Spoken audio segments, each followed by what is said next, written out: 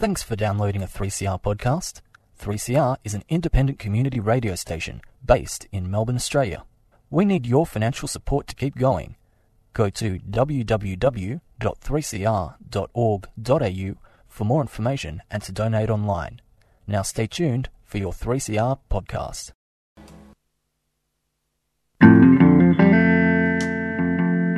Hi, I'm Kim Salmon. I'd like to have a quick word about public radio, particularly 3CR. The thing about public radio is that it's more open than the more formatted types of radio to what's going on around it. So when you listen to it, you're more likely to hear a reflection of real life. And 3CR, being in the heart of Smith Street, Collingwood, is a particularly good example of what I'm talking about. If you'd like to subscribe, the number is 94198377. You've been listening to the sand. You could never understand. On the continent of Europe, it is said that the 21st of July 1969 was an important day in world history for two reasons. A man called Neil Armstrong walked on the moon, and a man called Eddie Merckx won his first Tour de France.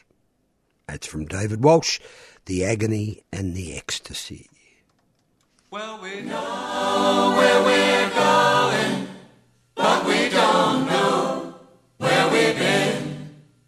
And we know what we're knowing, but we can't say what we've seen. And we're not little children, and we know what we want, and the future is certain.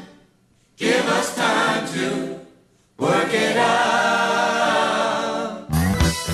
And there we skip into that lovely cadence.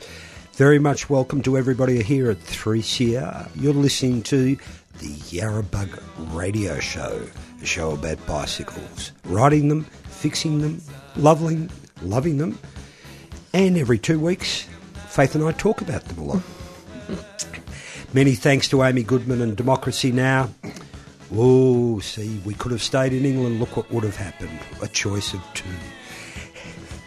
A very good summation. We've got a bit of a show coming up. We'll touch on the sport that's going around at the moment. As of this weekend, a couple of important things. That prostate-pounding peloton is parked in Paris now. And the Tour de Femme starts off today, I think. Yes. And we'll be touching on a couple of those issues and a few other things local to Melbourne. Good morning, Faith. Good morning, Val.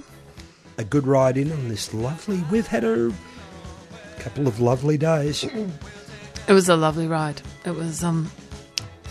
It's a strange thing where you go through a cold patch where getting on the bike is this real that initial sort of thing you have to get through, and then you have a morning like today where it feels so mild in comparison that you're thinking, oh, spring here. I said to somebody in the park, I said, we're having spring before August. What's going on? It has been lovely. A beautiful morning this morning, that low crescent moon sitting there. It's been quite wonderful. And apparently I was reading the other day, we have had a few lovely red and sunsets and sunrise. A lot of that's from the volcanic ash from Tonga. Oh, so that's why we've had those super spectacular... Yep. Ah, interesting. Volcanic pollution. There we go. There's the visuals that go with the end of the world as we know it. The apocalypse. Okay, you ready for the rapture, Faith? I know. Yes, we should...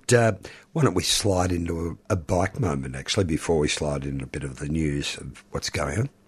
I'm pretty sure that was my bike moment, Val. Was it? You're sliding it into the show. Oh, well.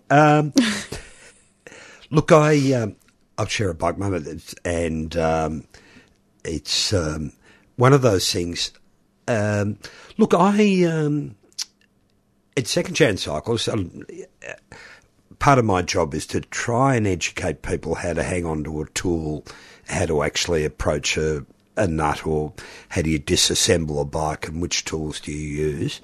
And more importantly, probably how do you use the tool. So you get a lot of times on bicycles where you're pushing one hand against the other, and it depends how you set your hands up and where your hands are on the bike and where you put pressure on. And I always try to begin teaching this sort of approach to it, as to getting the guys to work out how they would stand if they had a really important shot on a snooker table. You know, get your feet properly balanced, make sure your body's turned in the right direction, take a bit of time to set up. And look, using a tool on a bicycle from 15mm spanners to 3mm Allen keys, if something slips, you can do some serious damage to yourself sometimes. You see plenty of bike mechanics with the tops off fingers. And it's just a matter of sometimes looking at it and making sure you're in the right place.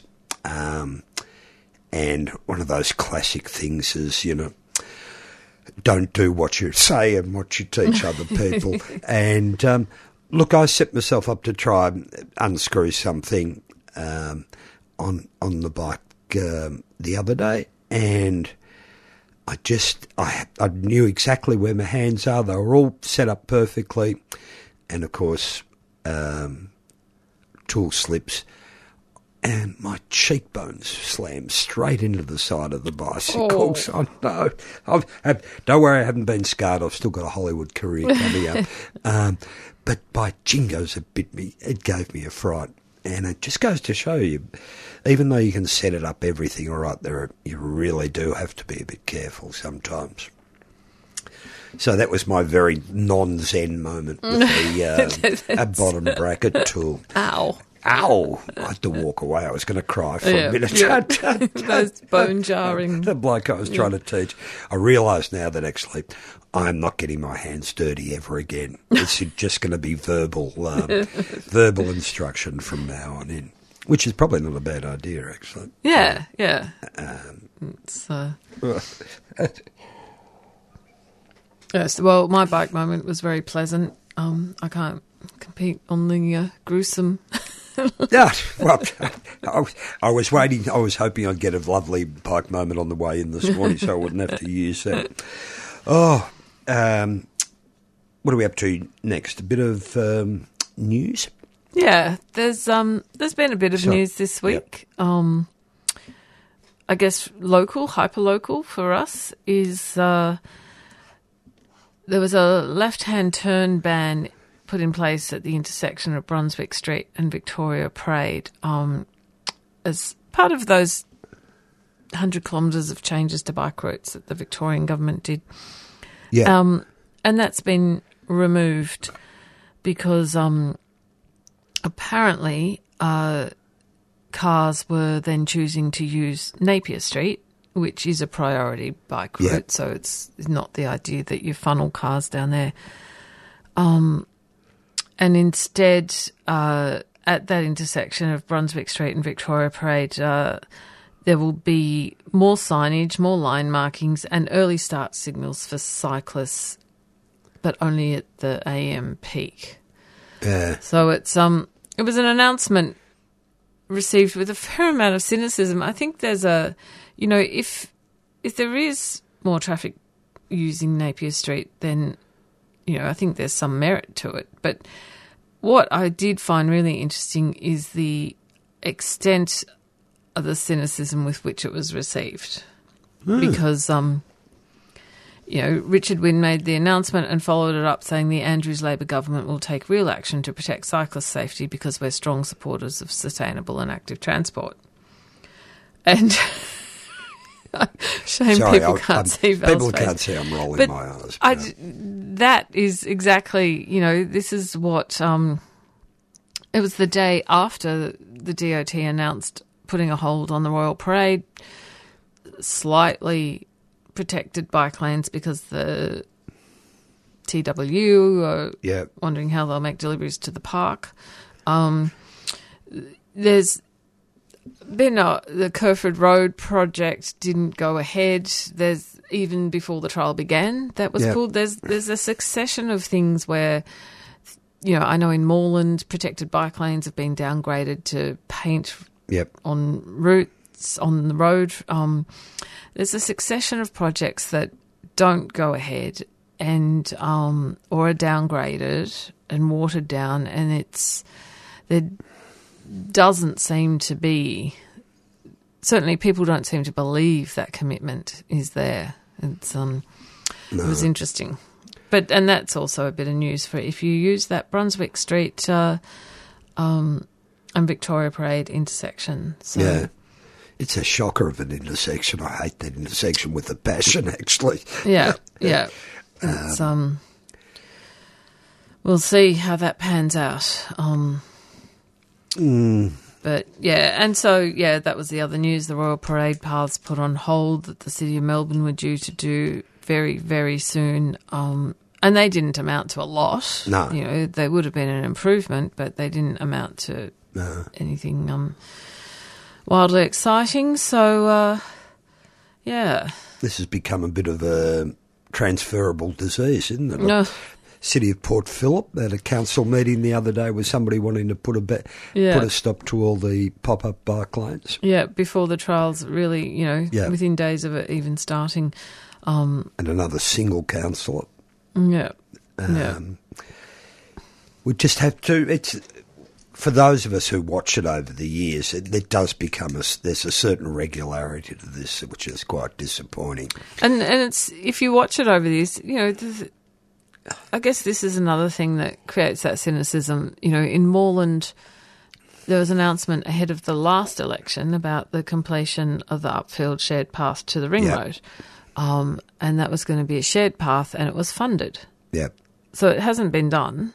No. And there was an announcement 2 weeks ago about the shared path to the ring road being done. And another big announcement about something that's already been funded and not done for 4 years. And instead of a shared path, it's now a shared zone in a street that has buses doing U-turns, really large trucks that regularly visit the brickworks, and a lot of industrial traffic. So it's, and that sort of then colours the lens that people interpret all the news with. So we're going to get into a deep political question here because, that actually listening to talking about England on Democracy Now, Boris Johnson, Scott Morrison are very much run politics as in announcements, government by announcement. I mean, look at the 200 car parks promised. That's a classic example. And you and I both know that cycles were promised. How much did Dan Andrews promise? 2 elections ago? Never even get spent. And we all know that actually in our local area there has been no consolidation and no improvement on through council bicycle ways. It's still a hodgepodge. There's no continuality to it or anything like that. And people then forget about it. Yeah. And nobody's going to get held to be responsible about that. So as one person's, you'll electioneer in poetry and you govern in prose, but this is just chronic everywhere. Yeah, and so it's very hard to. And it's a difficult message to get across, referring to things that happened years ago and reiterating history. Well, as a Conservative or his response is, oh, look, that was the past. We need to get over it and move on. Don't worry. Don't make it retrospective. Yeah.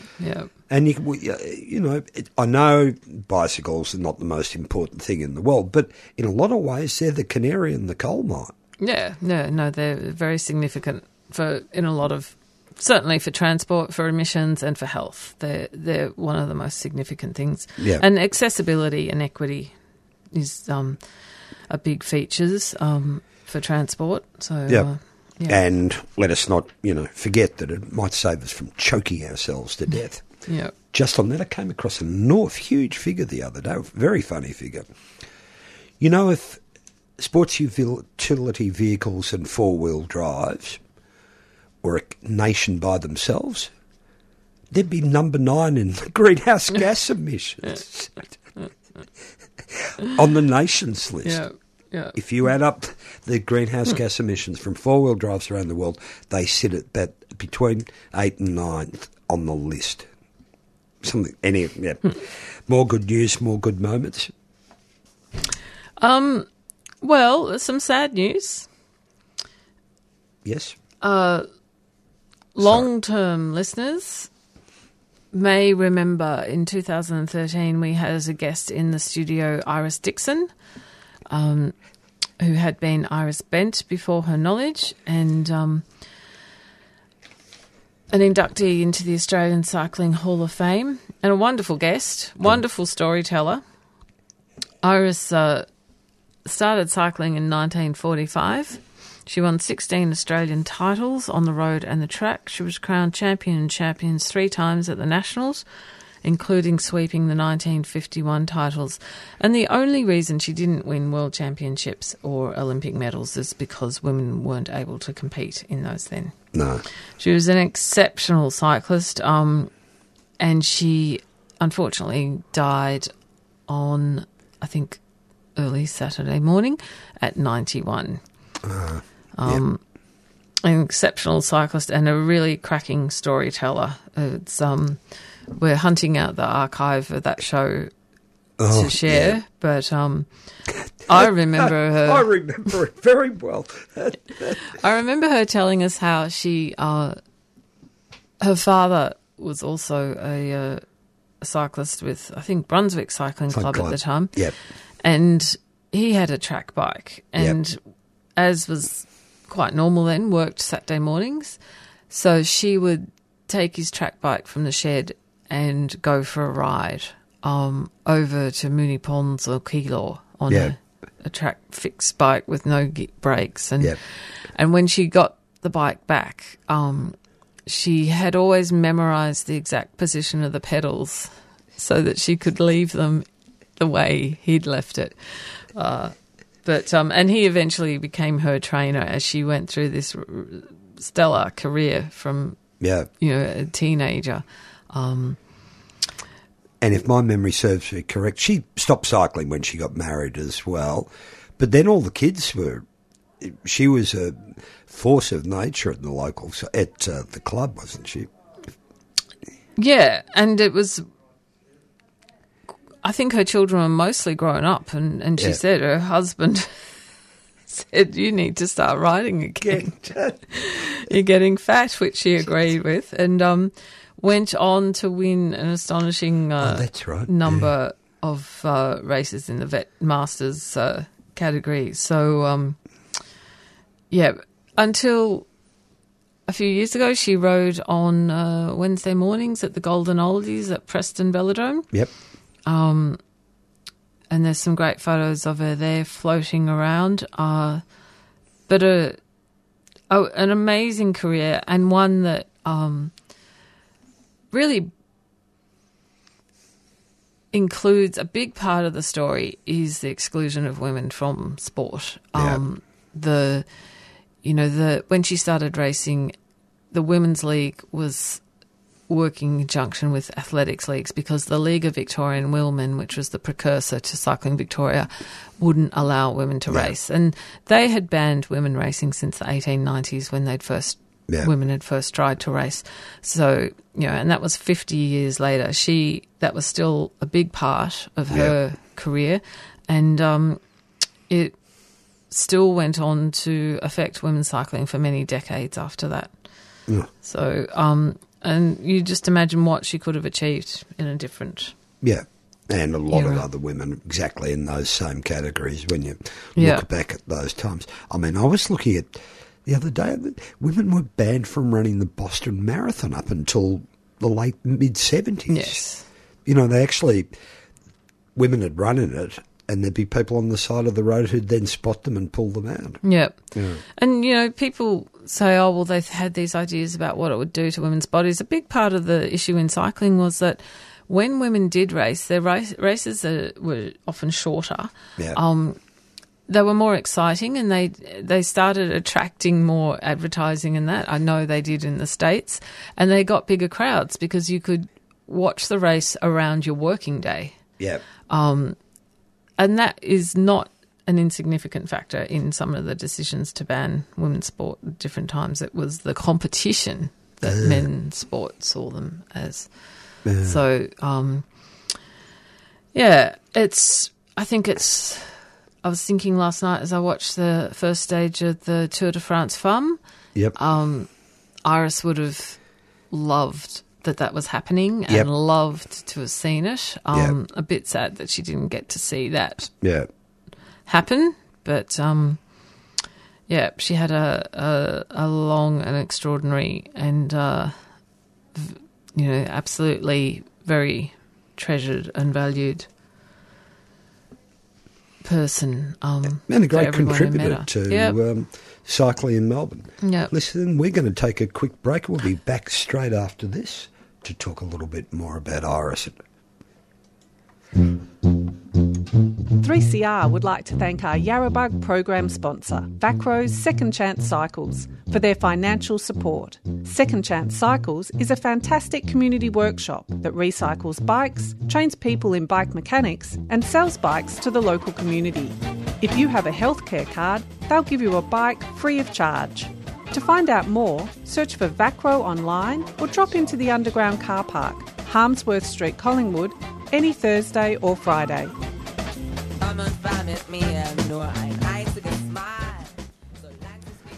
And talking about, unfortunately, Iris not seeing the start of the Tour de Femme.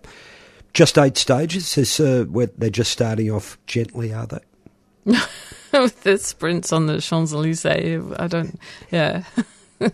Oh, you talking, I mean, exactly what you were saying about the women's, then, making sure everything's smaller at the right time. Yeah. The women's, only 8 stages in the Tour de Femme, but it's a start, I presume, is what we're all happy about. Yeah. It is an issue that the women's teams are smaller.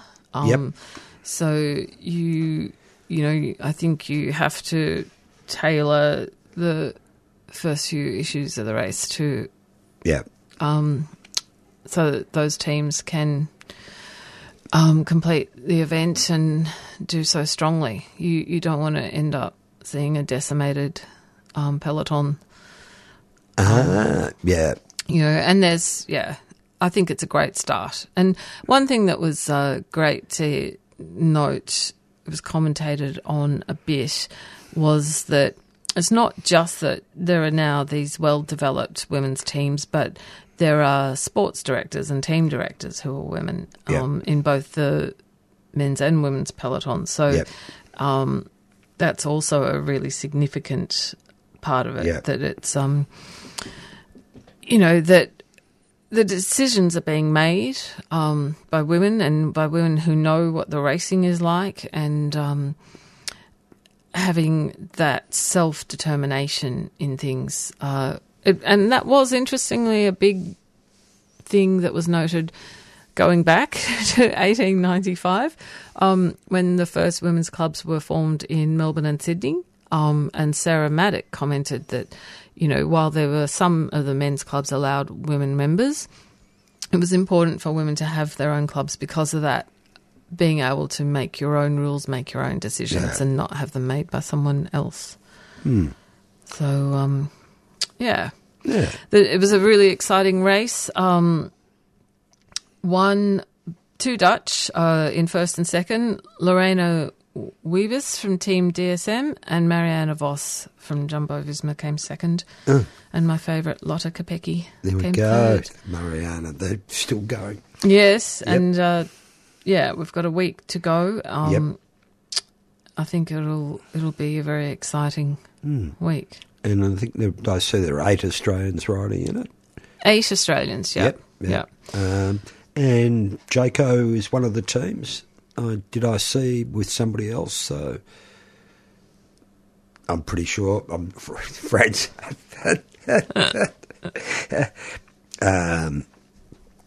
8 days, 144 riders, 24 teams, 8 Australians in amongst there. So it's interesting that let's hope everything goes well and it doesn't become, I've got to say, this year's tour was a bit of a crash bang in some cases, but best not said about that. No, it's shaping up to be a great week. Yeah. And I think just when we mentioned Marianne Vos and we call her the greatest of all time. Yep. You know, that reminded me too of there is an amazing little poster with Iris Dixon on it where she is called the world's greatest cyclist. And it was Sir Hubert Opperman who referred to her as, you know, having done the most outstanding showing by a Victorian woman cyclist in history. And Cole Caves of the Brisbane Sunday Mail called her the best women's track cyclist in the world today. So another goat. There we go. We raise that, dips our lids to you, Iris. If you're up there on that velodrome in heaven, I'm sure you're enjoying yourself. Yep. Although I've got to say, we walked out of the studio after doing the show and I was riding what you'd probably describe as a hard rubbish bike. And Iris looked at it and said, "Is that your bike?" And some rainbow cables on it and a little. And she was shocked that I would be riding it. I've got to say, my estimation went straight downhill. Yes, plummeted. And we should give a shout out to President Joe Biden, who had his own bicycle moment a couple of weeks ago. Don't wear straps and clips. It was I haven't seen toe straps and clips on a bike in America for a while. Not clip-ins. So he got stuck in the the strap. Poor young fella. Unfortunately. Now, that's about all we've got time for this week. Next week, Chris will be along, and we'll be. I'm sure the Tour de Femme will be nearly through, but not. Yep, it'll be finished. And if anyone wants to read some more about Iris Dixon, there's a great article by Monique Hanley. I'll put a link to that in the podcast. If you want to Google it, you can find it at Cycling Tips. Yeah. And I think we've had a bit of a problem. We can't dig up the old interview, but we will try. Yep. Trawl through the archives. Yes. But next up, a little bit Coming up next is a bit of music with a she-bop. Thanks for downloading a 3CR podcast. 3CR is an independent community radio station based in Melbourne, Australia. We need your financial support to keep going. Go to www.3cr.org.au for more information and to donate online. Now stay tuned for your 3CR podcast.